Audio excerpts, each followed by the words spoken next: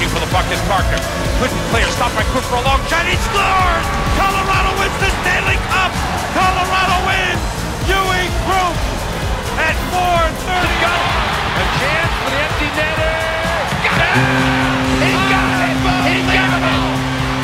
The game Landeskog tackled by his teammate. Joe Sakic will come out to receive it as captain. The Stanley Cup winning Colorado Avalanche. And after 22 years, Raymond Mark!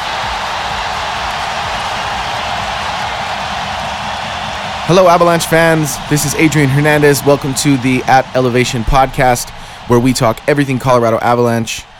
This is a podcast brought to you by Mile High Hockey and Vox Media Group. If you've enjoyed what you've heard so far and you look forward to hearing more, please do not forget to subscribe to this podcast on whichever streaming platform you utilize, whether it be Apple, Spotify, what else, etc. Be sure also to follow us on Twitter at Mile High Hockey, and you can also follow us at Elevation Pod, and you can follow me at San Canelo Gringo. A lot of the topics we touch on are covered a lot more extensively via written form on milehighhockey.com. So head on over there if you want some more in-depth written coverage of the Colorado Avalanche. If you enjoy this, share it with your fellow Avalanche fans. If you like it, there's probably a good chance that they will too. So, with all that out of the way, let's drop the puck. So the first thing I wanted to take care of was I want to do a quick little shout out. There's a local hockey club here in my hometown called the Pueblo Bulls, and they play in the Western States Hockey League. They actually had a forward be named the Player of the Month. His name is Andre Blaha. He wears number 25. So I just wanted to give him a quick shout out and a congratulations. He scored 10 goals and 11 assists in 9 games in January. And he's up to 33 goals, 36 assists, and 69 points in only 39 games on the year. That's not too shabby, Andre. Keep it up, my man. And now let's talk about a little bit what we're going to get into this episode. First, I'm going to have the one, the only Mr. Scott McDonald on to go through his Twitter Tuesday. Then I'm going to talk with Tom Hunter, as we do every week. And then I'm going to let you know a little bit about how Mile High Hockey and At Elevation will be covering the Stadium Series game at Air Force Field. All right, so that's what you can look forward to on today's show. Let's talk with Scott McDonald. Thanks for coming on, bro. Yeah, man. I hope to do a few more with you. Thanks for having me. Of course, my friend. It's my pleasure. Thank you so much for your hard work when it comes to Colorado Avalanche and Colorado Eagle coverage. I've been piggybacking off your stuff for a couple of weeks now with your Twitter Tuesday work, and I've noticed a few themes, and I have a couple of questions that I want to get into today. And I want to get your reaction, and then I'll kind of throw mine in as well. That way we can get this thing from two perspectives. So we'll start with Light Through the Veins asked, how long of a leash are fans going to give Landeskog for his awful play? The man seems exempt of any criticism. What do you think of that question and that claim? Yeah, I'm not so sure about that. I think it's a little unfair to judge his season so far. I mean, obviously he was out with that foot injury for something like 6 weeks. I mean, he was out the entire month of November and a little bit more than that. I guess statistically, I think that's what the leash people were referring to. And I mean, if you do the math on that, again, he was out for 6 weeks. He was on pace for something like 30 goals and like 55 points, somewhere in there. The 55 points isn't his best the last few seasons, but the 30 goals would have been, I mean, the second most he scored in his career. But I mean, I always tell people this, when people, I think they put a little too much weight on like actual statistics and what we see visually with numbers. But I think, the game of hockey is so much more than the stats. So I always tell people, like, when the stats aren't coming, you got to look at the advanced stats. I mean, he's solid. He's top 5 in about everything on the team. I think he's, at the time of writing that on the Twitter Tuesday, I think he has a 53.1 Corsi for, which is like 3rd on the team. He's 2nd on the team in face-off win percentage. He's taken over like 200 some draws on that. He leads all forwards in hits. I think that might be one of the most important things that the Avalanche need at this time. I mean, he's their captain. He plays a physical brand of hockey. He plays averaging something like 20 minutes a game, something like that. And I think come playoff time, he's going to be, a very impactful guy. He's a guy that you want on your bench. Yeah, I totally agree because Landeskog is one of the more physical players on the Avalanche roster. And when the games mean more, he seems to really rise to the occasion. He takes on that captain role in all senses of the word. So I totally agree with you. I think this question is a little bit out of left field. I know that last night he had a pretty costly turnover on the blue line that led to a goal from one of the Tkachuk boys. But like you said, if you look at him statistically, he's still in the top 5 despite his lower body injury, which I don't know how you feel. It's possible he's still playing with that lower body injury, or at least some repercussions of it. I agree, and I think a part of it too is, he's definitely still playing with that injury. And I think someone actually posted in the comments that Twitter Tuesday post that it was like a picture. I think it was like him, his wife, and his newborn baby. Yeah, his foot it's not looking good, and it looks very, very purple and swollen. I think he's probably taking a lot of painkillers and still playing through it. But that might be another reason why he's maybe not at his best at the moment. Yeah, and another guy who faced injuries and is kind of getting some heat from fans these days is goaltender Philip Grubauer. And to expand on that, at Jim Carlson 1571 asks, does Grubauer's struggles making the spectacular save and seemingly giving up a softie mean the Avs look to give Francois more starts or look to add a goalie at the trade deadline? What do you think about that question? Yeah, that one, I guess, is a fair question. He has had his struggles. Every Avs fan knows that, and they watch the games. I'm kind of team Francouz at this point. I think he's having a great year. He's top 10 in goals against average. I think he's like 8th in save percentage right now in the NHL. I think he deserves maybe a couple more starting nods from Bednar and company, but I think you do kind of have to. You just got to roll with the punches on these and roll with one guy, and I think that's kind of what Bednar and his staff are trying to do. Whether he's, playing inconsistently or not, I think you gotta give him more than 1 or 2 starts in a row and kind of let him find his groove. And I think eventually he will. Hopefully he shows up come playoff time. But we'll see. I wouldn't mind giving Francouz a couple more shots at it. I'd say that the Avalanche are definitely at a crossroads when it comes to goaltending. Like they're either going to have to pick to kind of give Grubauer those consecutive starts, make sure that he's seeing more pucks in the last 2 months of the season, or as you are suggesting, they're going to have to turn to Frankie and say, all right, man, this is your show now. You're going to get those consecutive starts. You're going to start being the one that sees the most pucks. That's definitely the case. Grubauer did look good again last night against the Senators, and I know that you, of all people, got to really watch Frankie on his way up through the Colorado Eagles. And given that you are our AHL affiliate extraordinaire, who do you see as the next player to make the jump from the Colorado Eagles and onto the Colorado Avalanche roster this next season?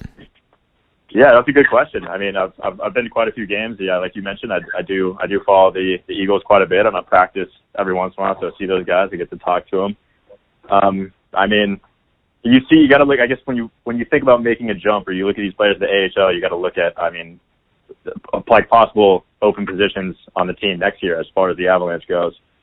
I think, there's questions in the air about Tyson Jost, whether they sign him, he's a restricted free agent, or, guys like Nichushkin or Kamenev.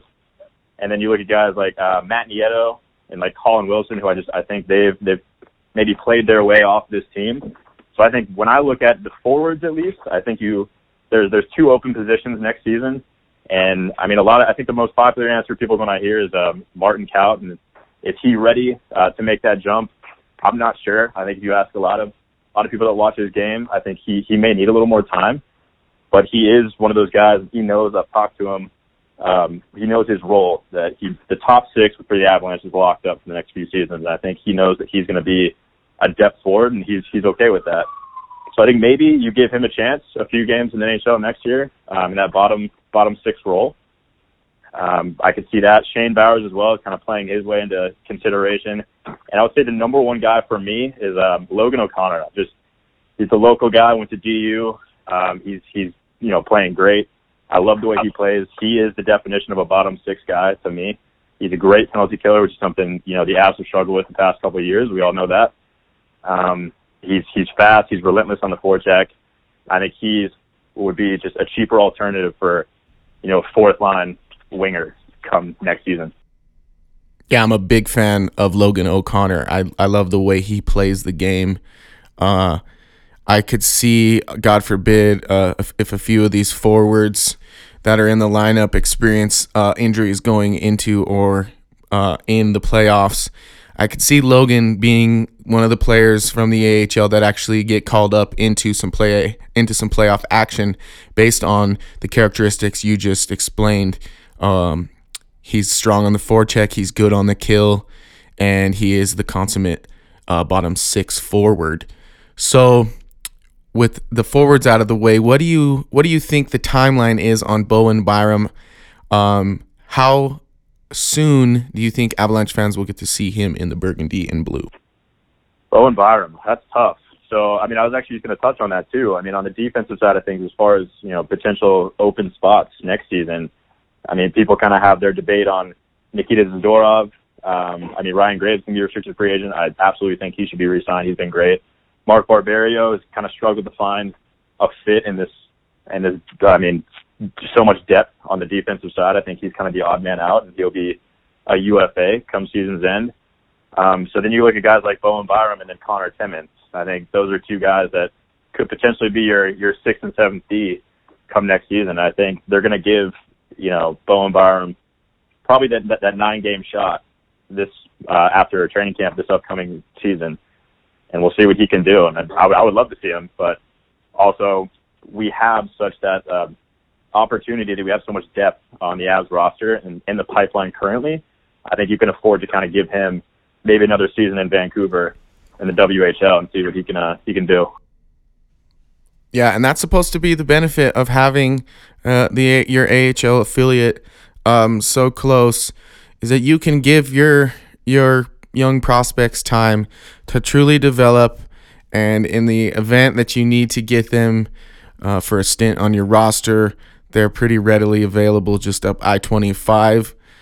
With that being said, I'm super excited about the Colorado Eagles and their affiliation with the Colorado Avalanche, and I want to thank you for your coverage of the Colorado Eagles. Of course, man. I love doing it. Yeah, and I think it's very important because it really does add a little bit more pizzazz, and it's a little more special when you see a guy who came through the Colorado Eagles system, finally crack the Avalanche roster, and then not only crack the roster, but make a difference.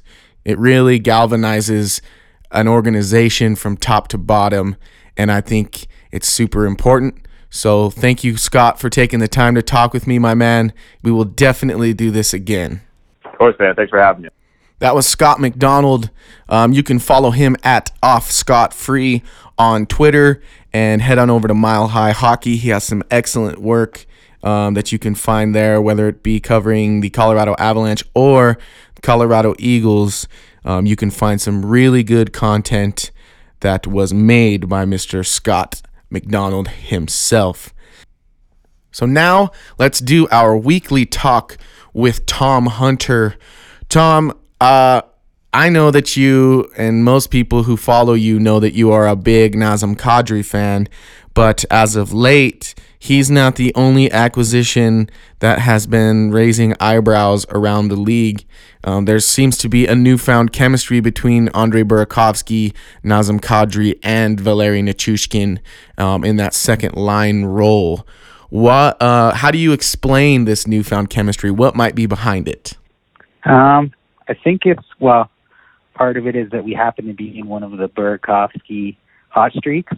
Like when the Avs traded for him, everyone in like Capitals fans, like, this guy's great when he's on, but he's really hot and cold. And we've seen that a lot this year. Like, he came out on fire. He was amazing the first couple of weeks of the season, as was most of the team. And then he went into a huge cold funk.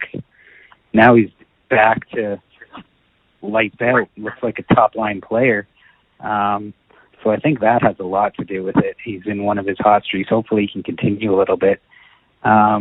Add to that the fact that Nichushkin's finally getting some play. Like, he's been buried in Dallas for so long, a fourth line, bottom six. He started off that way here in Colorado too, and now that he's finally getting to play with two really good players, he's kind of showing us what everybody thought he was going to be when he was drafted really high, however long ago that was, almost 10 years ago now. Yeah, and given that all three of these guys seem to have like the sniper capability, especially Andre Burakovsky, do you think his snipe ability is conducive for sustainable success, or is he more of one of those guys like you kind of touched on earlier that relies heavily on hot and cold streaks? I think it's both. He's a guy that can shoot at a higher rate than average across the league, but also I think it's kind of impossible for him to keep up the shooting percentage that he's had recently. Like, when he started the season and he was on fire, he was shooting he had like a 30% shooting percentage.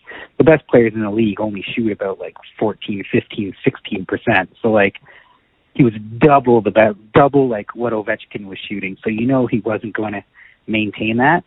But at the same time, he is a guy that has one of the more lethal shots around, especially on the team. So you can assume his shooting percentage will likely stay above average, but like right now, I'm just looking at his numbers. He's shooting 19% on the season. That's by far the best on the team.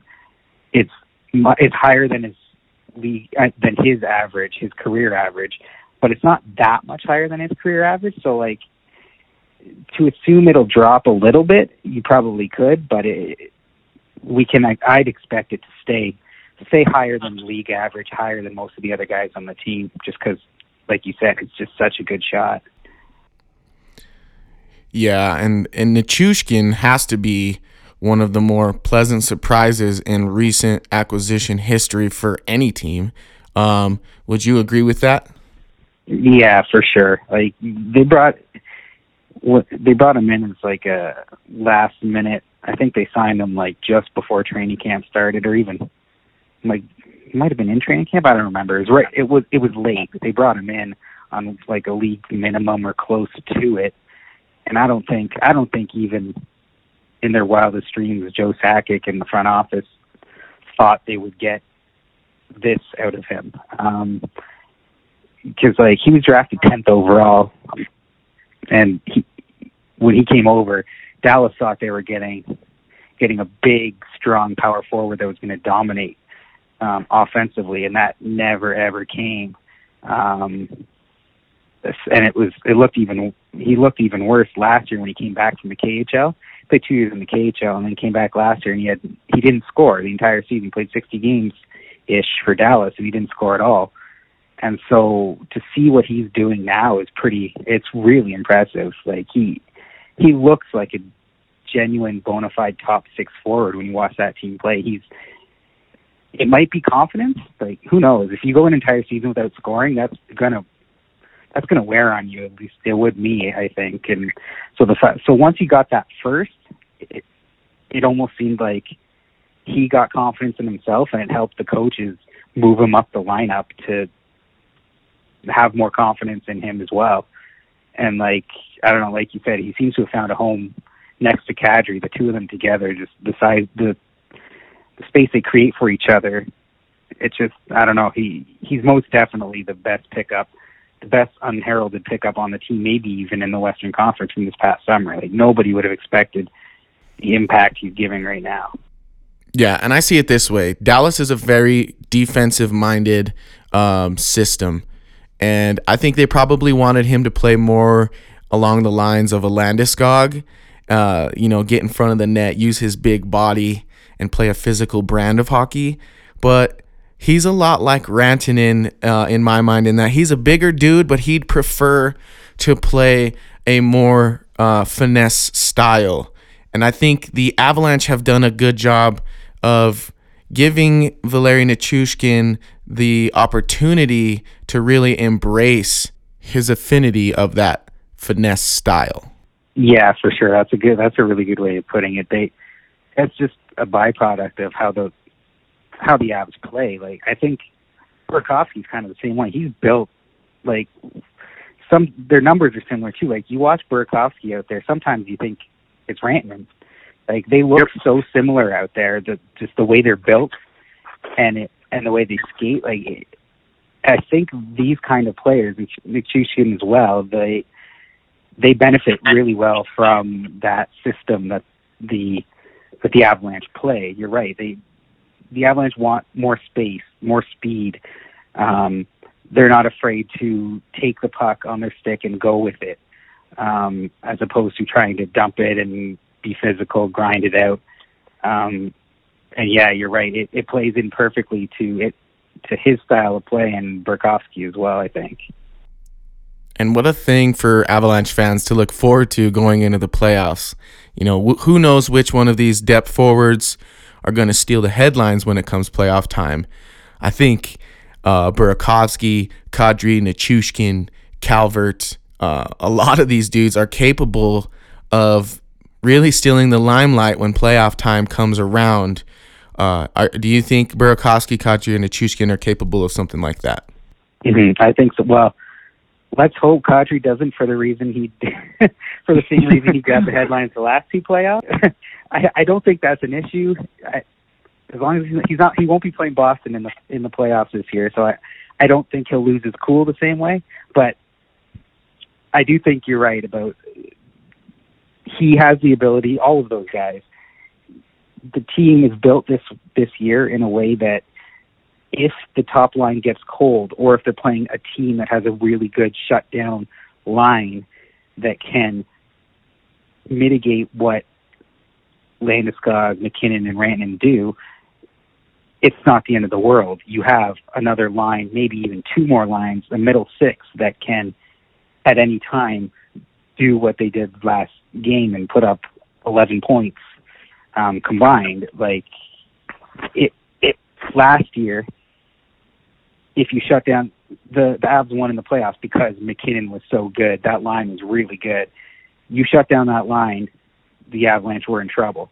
This year, that's not the case. They can score even when the top line is, like in Buffalo, that top line, they looked okay. They had that one really good rush. They didn't look overly dominant the way they usually do, but the team still blew Buffalo out with a great offensive performance, and I think that's by design. In the playoffs, you're going to try to shut down the top line. You shut down that top line, Burakovsky's going to feast on bottom pair defensemen, especially over a 7-game series, I think. Yeah, and the good news is, if Kadri has to meet Boston in the playoffs, the only way that's possible is if it's in the Cup final. And what a story that would be. It'd be quite the opportunity for redemption for Kadri, wouldn't you say? Yeah. Hey, just keep Jake DeBrusk away from him, and I think he'll be okay. I think like that whole thing is overblown. 2 years ago, that one was really dumb. He hit a guy low who was on the ice, really vulnerable. That was a really, really dumb play. Last year's was more of a heat of the moment. He got low bridged by DeBrusk earlier in the game, and then earlier that shift, Patrick Marleau got smashed into the stanchion in a pretty dirty hit. So it was is the heat of the moment, I'm going to stand up for my guy type thing. So it's not really, though he got suspended 2 playoffs in a row, one was dumb, the other was something you could see from any number of players. So I really don't think that's something that people are going to throw out there until the playoffs come this year and he doesn't get suspended. The second he plays in this year's playoffs, that'll completely go out the window, I think. Yeah, and what an opportunity, again, that will be for him to prove the naysayers wrong. That might be the time we see Nazem Kadri shine the most. That was Tom Hunter. Tom, thanks, man. I really appreciate having a talk with you on a weekly basis. To me, it's almost like therapy. So if you want to follow Tom Hunter on Twitter and get a little bit more of his opinion, you can do so by following at Puck Don't Lie. That's at Puck Don't Lie. It's a pretty cool handle. So last but not least, I just kind of want to lay out a little bit of our the podcast and a few of the Mile High Hockey crew and how we will be covering the Stadium Series game in Colorado Springs at Air Force Academy Field. I will be there on scene at the pre-party. If you see a short dude with a beard and a beer walking around asking fans questions, making people uncomfortable, that's probably me. Come say hello. I'd love to get your opinion on a couple of things. I'm going to be asking people some questions. They'll be serious. I'll be wondering kind of what your opinion is on the current state of affairs. And I'm also going to throw in a couple of funnies just to kind of liven things up and make sure we're having fun out there. So look forward to that. I'm going to sign off here. Thank you guys so much for listening. Once again, please subscribe on whichever platform you prefer. Spotify, Apple Music, podcasts, etc. Be sure to follow us at Mile High Hockey on Twitter and at Elevation. My name is Adrian Hernandez. You can follow me at San Canelo Gringo on Twitter. It's an honor and a privilege to talk Avalanche hockey. Thank you guys so much. Have a nice Friday.